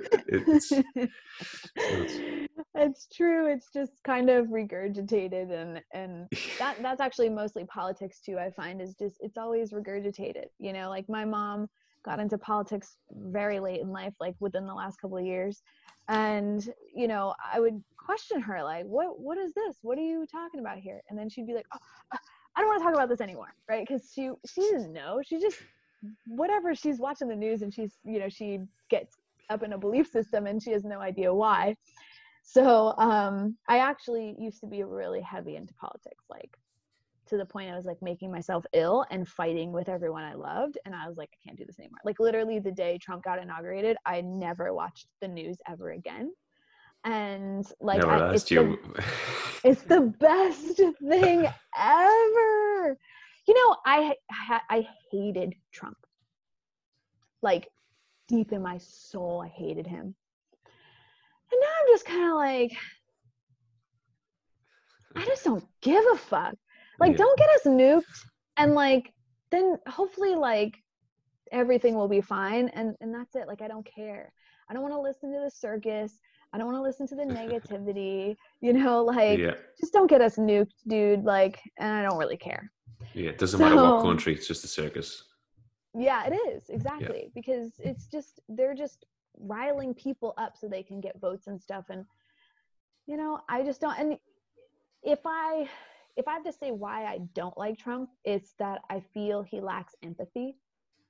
I feel that he has just been given a lot in his life, and he really cannot connect to people who have never had that, which is really bizarre, because the people who vote for him are mostly the people who struggle in the country.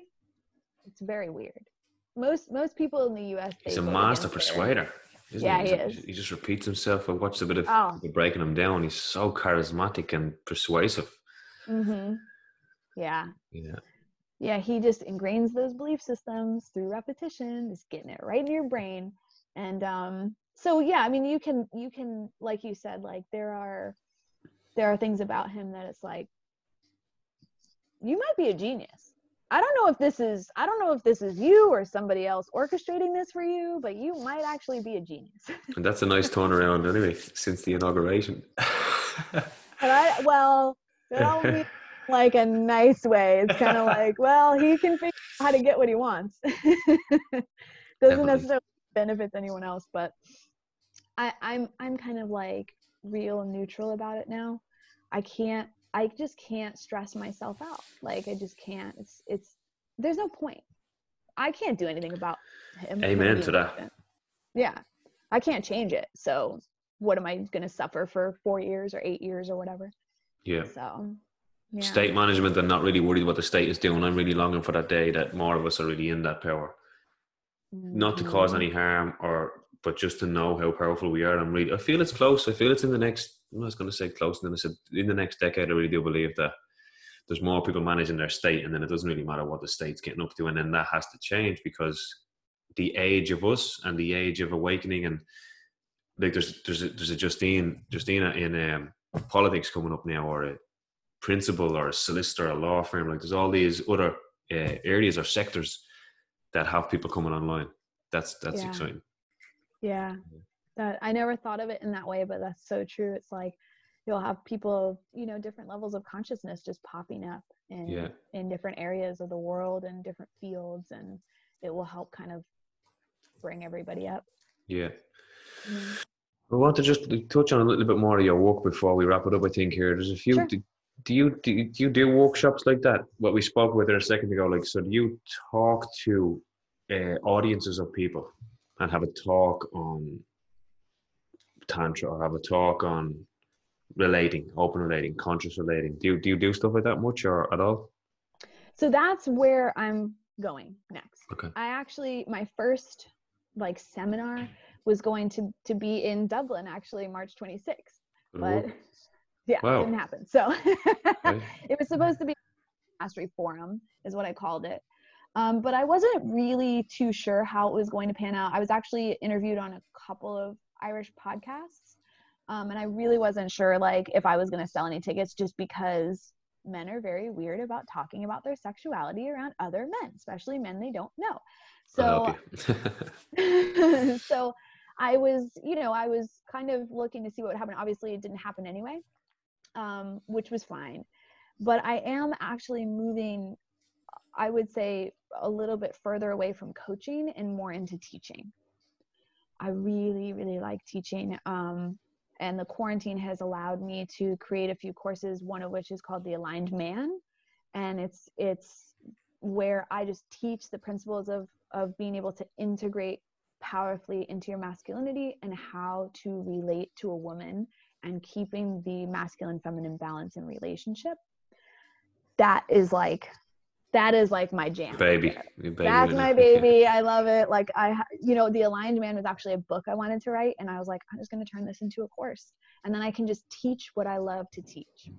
Whereas I hear you. when I have a client, you don't necessarily get to teach everything you want to teach, because it depends on the circumstance of their life or what their outcome is or whatever. So And the pace, I feel that with one-on-one, the pace, it's not that they're doing anything wrong. It's just that I want to give so much more, and even the group yes, coaching then has a bigger impact in that way, because other people's stories relate, and it's just more, just completely different things, aren't they? yes, totally different. Yeah, Yeah. I hear And you. so now I'm seeing myself become more of like a teacher versus a coach. And I like it. And that's something that has really been kind of like it's bubbled to the surface because of the quarantine. So So yeah. thank you, Yeah. coronavirus. Awesome. Yeah.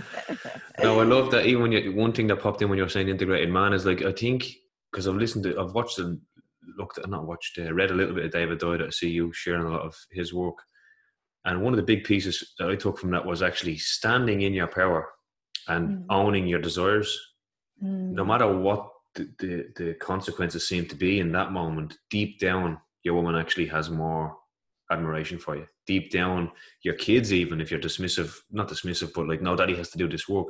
Deep down, you're actually establishing more of an authority, and you're actually more empowered in that way, which is kind of mhm. counterintuitive. That's why I just want to drop that little nugget in there, because I really want to get people to start opening Pandora's box in Yeah. this area. Yeah, and it's definitely most, but I find most of the stuff when it comes to growth, personal development is counterintuitive. It feels really 100%. feels Yeah, really yeah. counterintuitive, but it's so true, like basically what I teach guys is, first of all, to reconnect, right, to what they feel, be able to decipher and understand consciously what it is that they feel, and be able to decipher what is true for them. Because as a man moving powerfully in the world, that direction comes from truth. So I really see masculine energy as like a train that is like moving so powerfully in this very specific direction, and it cannot be pushed off course. Like, you're not going to get into a Love relationship and that. the woman's going to be like, get on my train, and that's what most guys are, because of like the vague masculine thing, having zero education, zero consciousness, and then also like things like Me Too movement and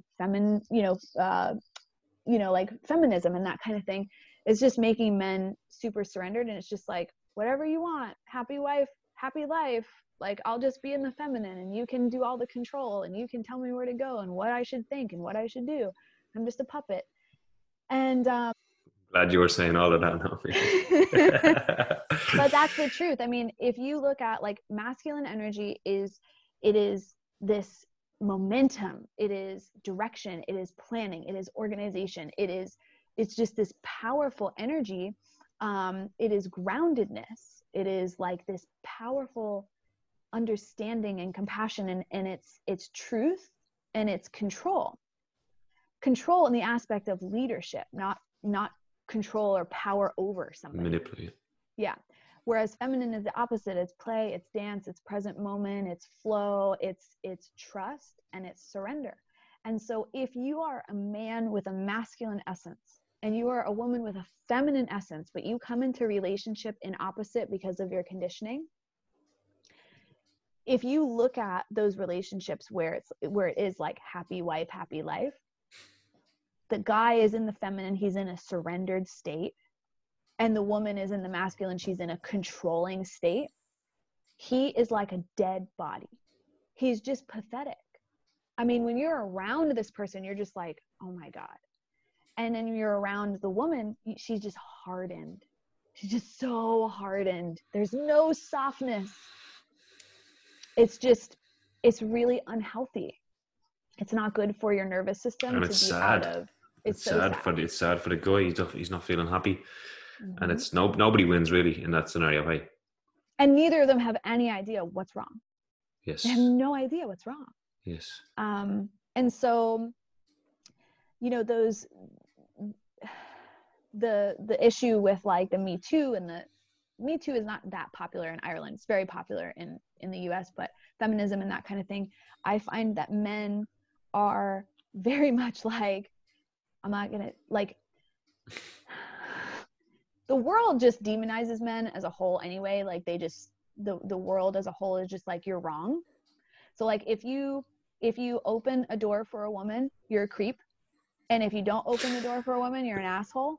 Like, you're just wrong. Can't win. All the time. Yeah. And what that does is, if you can't ever win, then what do? Like, you just fucking give up. I just surrender, like, whatever you tell me to do, you know? And that's how most guys are operating, and they're so deeply unfulfilled because they're not in their power, and they want to be, they just don't know how. So, you know, I really, my thing is teaching these guys to reconnect, be able to connect to their truth. They can move powerfully in the world. And just like you said, it feels counterintuitive to just be like, this is where my train is going. You can come on the train. You're invited. I'm not telling you have to. I'm not controlling you, but this is where I'm going, and I will lead you. You can surrender into my direction. And it's a powerful thing, and it's a loving thing. It's so loving. It's so loving, because masculine energy is presence. And so if you say to your children, daddy's working, right? They can feel that that's a powerful boundary from you. And you're not splitting yourself. You're not like, oh, okay, I'm on the computer, but yeah, that's great. Cool. I'm glad you did. That's a nice piece of artwork, whatever. You don't even care because you're focused on something else. But you say to them very powerfully, I will be back at this time. You come back and you bring your whole presence to them. Yeah. Oh my God. Yeah. Amazing. Powerful. Yeah. And that's the thing to notice for the men is when you do that, the actual feminine storm, we'll just call it, will pass. Like the hissy fitting or the throwing the toys out of pram or whatever it is you want to call it, will pass. And there is something deeper happening there in that moment. Yeah. Yeah. And that's another thing, is most guys are so afraid of emotion because they're not used to connecting to it in themselves. So how can they lead somebody else out of their emotion? Like, I can't even lead myself out of my emotion. That's me sometimes. Yeah. I don't know what to do here. Yeah. I'm just gonna be here. I'm gonna let you go and do your thing. It was just like, we're like, oh. Yeah. And you know, all a woman wants is very simple. It's simple for somebody like you, because you've done a lot of emotional work, is to just be seen and heard and held. And don't get into that was a big one for me, is the actual, you can probably put more words on this, but sometimes the emotional feminine gets really nasty to try and get a boy. And it can go, I've noticed this, I've observed this, and I'm not making Natasha wrong or bad, but I've observed how if I don't react, it kind of gets deeper. I'm like, ooh. And then inside I'm going, ooh, this really wants like something that I'm not prepared to give right now, which is powerful, because then you're just staying in that presence. And it sounds like I'm judging Natasha here, but it's like, just come back to a neutral. We can converse about anything. There's nothing off the table to talk about, but where you're trying to talk to me from is not going to end. Well, I've went there. I know what it ends. I know what happens. It's crazy, you know? Mm-hmm. Yeah. And then there's like a balance in that too, where for the feminine, it's the, you know, the balance between being vulnerable, which is what feminine is, and showing our heart, opening our heart and allowing it to be penetrated, and emotional dumping. Yes. Fine line. Something that that's something that I, you know, am getting really used to. Like, I don't typically dump emotionally just because of the work I do. But there have been a couple of times in my relationship where he's like, nope, like, absolutely not. This is not mine. You can take that back. Yeah, I love it. But I don't typically say, like, I don't get real nasty. I just get kind of like, give me what I want. That's kind of one of the cons to actually knowing this work. Sometimes you're mid into something that's like, and you can kind of then just feel its power kind of dissolve, but you kind of have to walk off anyway and go, just give me a minute, you know? It's mad. Yeah. Talk to me about the Pussy Mansion thing that you're doing. I'm very intrigued by that. I think he's brought one guy there. Did you, or is that a retreat? Or?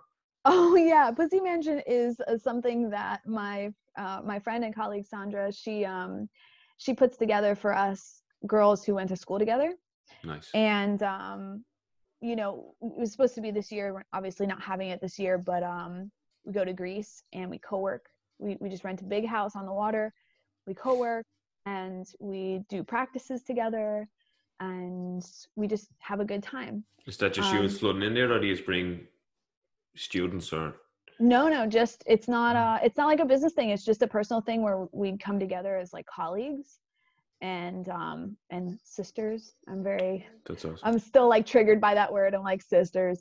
And we come together, we just do practices, we develop ourselves, we work together, that kind of thing. So it's not like it's not a retreat, it's just co-working. But No, I love that. That makes so much intense. sense. And I love how you, like you're saying, the sisters is triggering there. I love how you're owning pussy and dick and putting those words out there, because it's just, those in and of itself are breaking patterns. When you talk about them the way you do, like I just love how you narrate and articulate yourself. It's just straight. You know, you're not messing around. The words are the words. It's just like arm. Yeah, exactly. But that's not the case for the world. It's funny because my best friend has like this weird, so in school, you know, it was like that when you first got into school. My teacher was like, pussy this and pussy that, and I was like, everyone's giddy. That's a little intense. Yeah, we're like, oh my god, pussy. And now we're just like, yeah, it's my pussy. And my best friend, obviously she did not go to school for this, but I'll say things like, oh my god, it's so juicy, and she's like, don't use that word, it grosses me out. I'm like, it's so juicy. And she's like, gross. And so it's funny, like when you come out the other side, you forget how that used to affect you. Yeah. You know, and like it's true, like it's just all conditioning.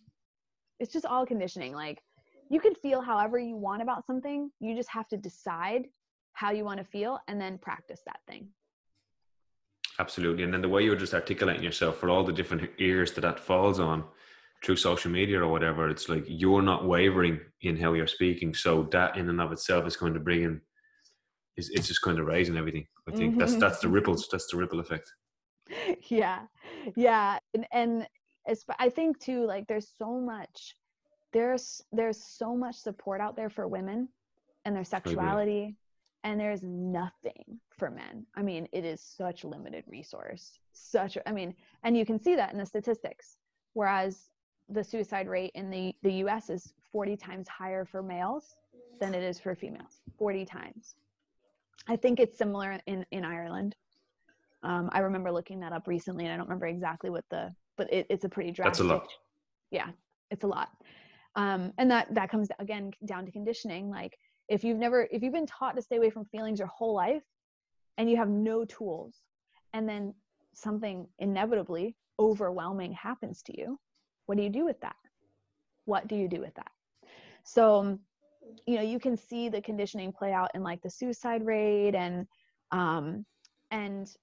that for me, like women have really started claiming that word pussy, like it's ours, we're gonna fight for it or whatever, you know, and that's our word.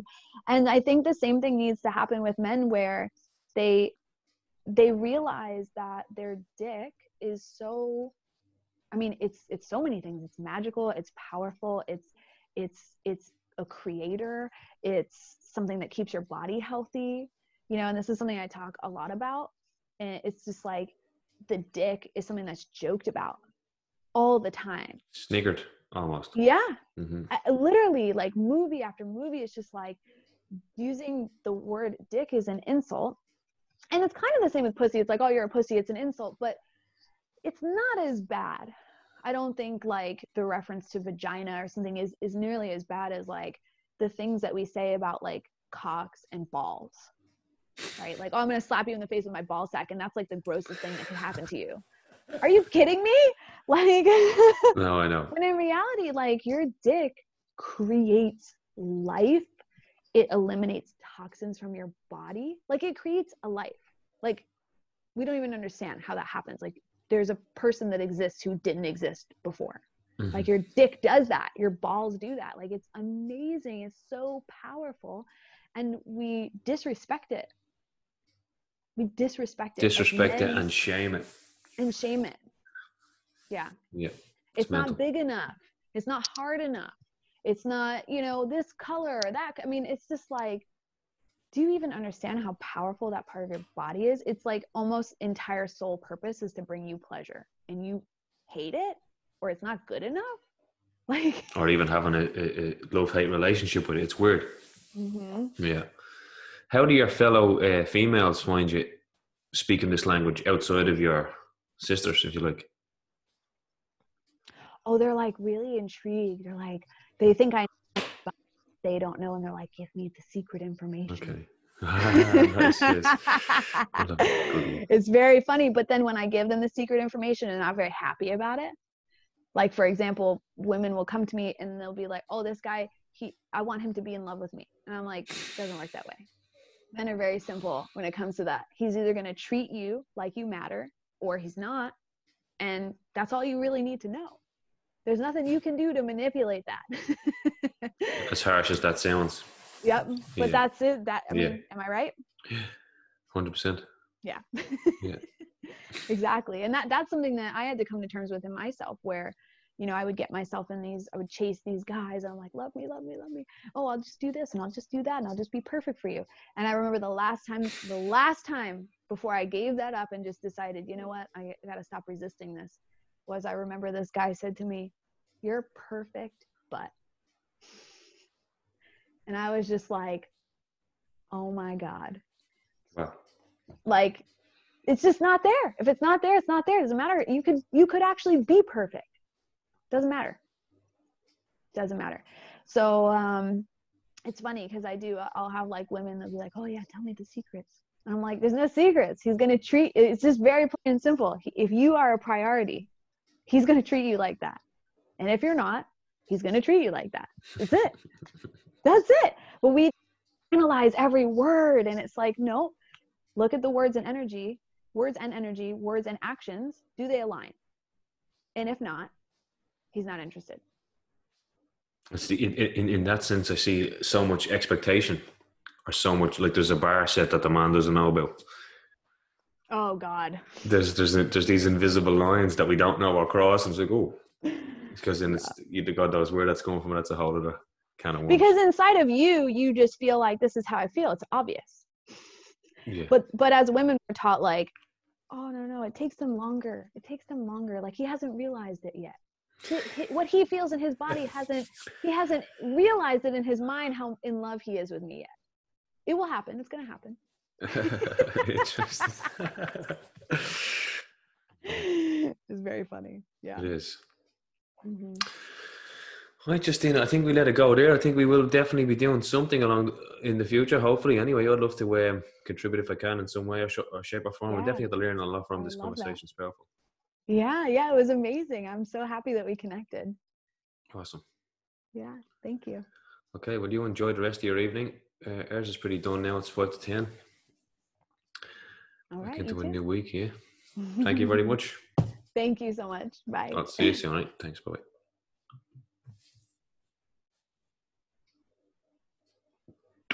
End meeting for all.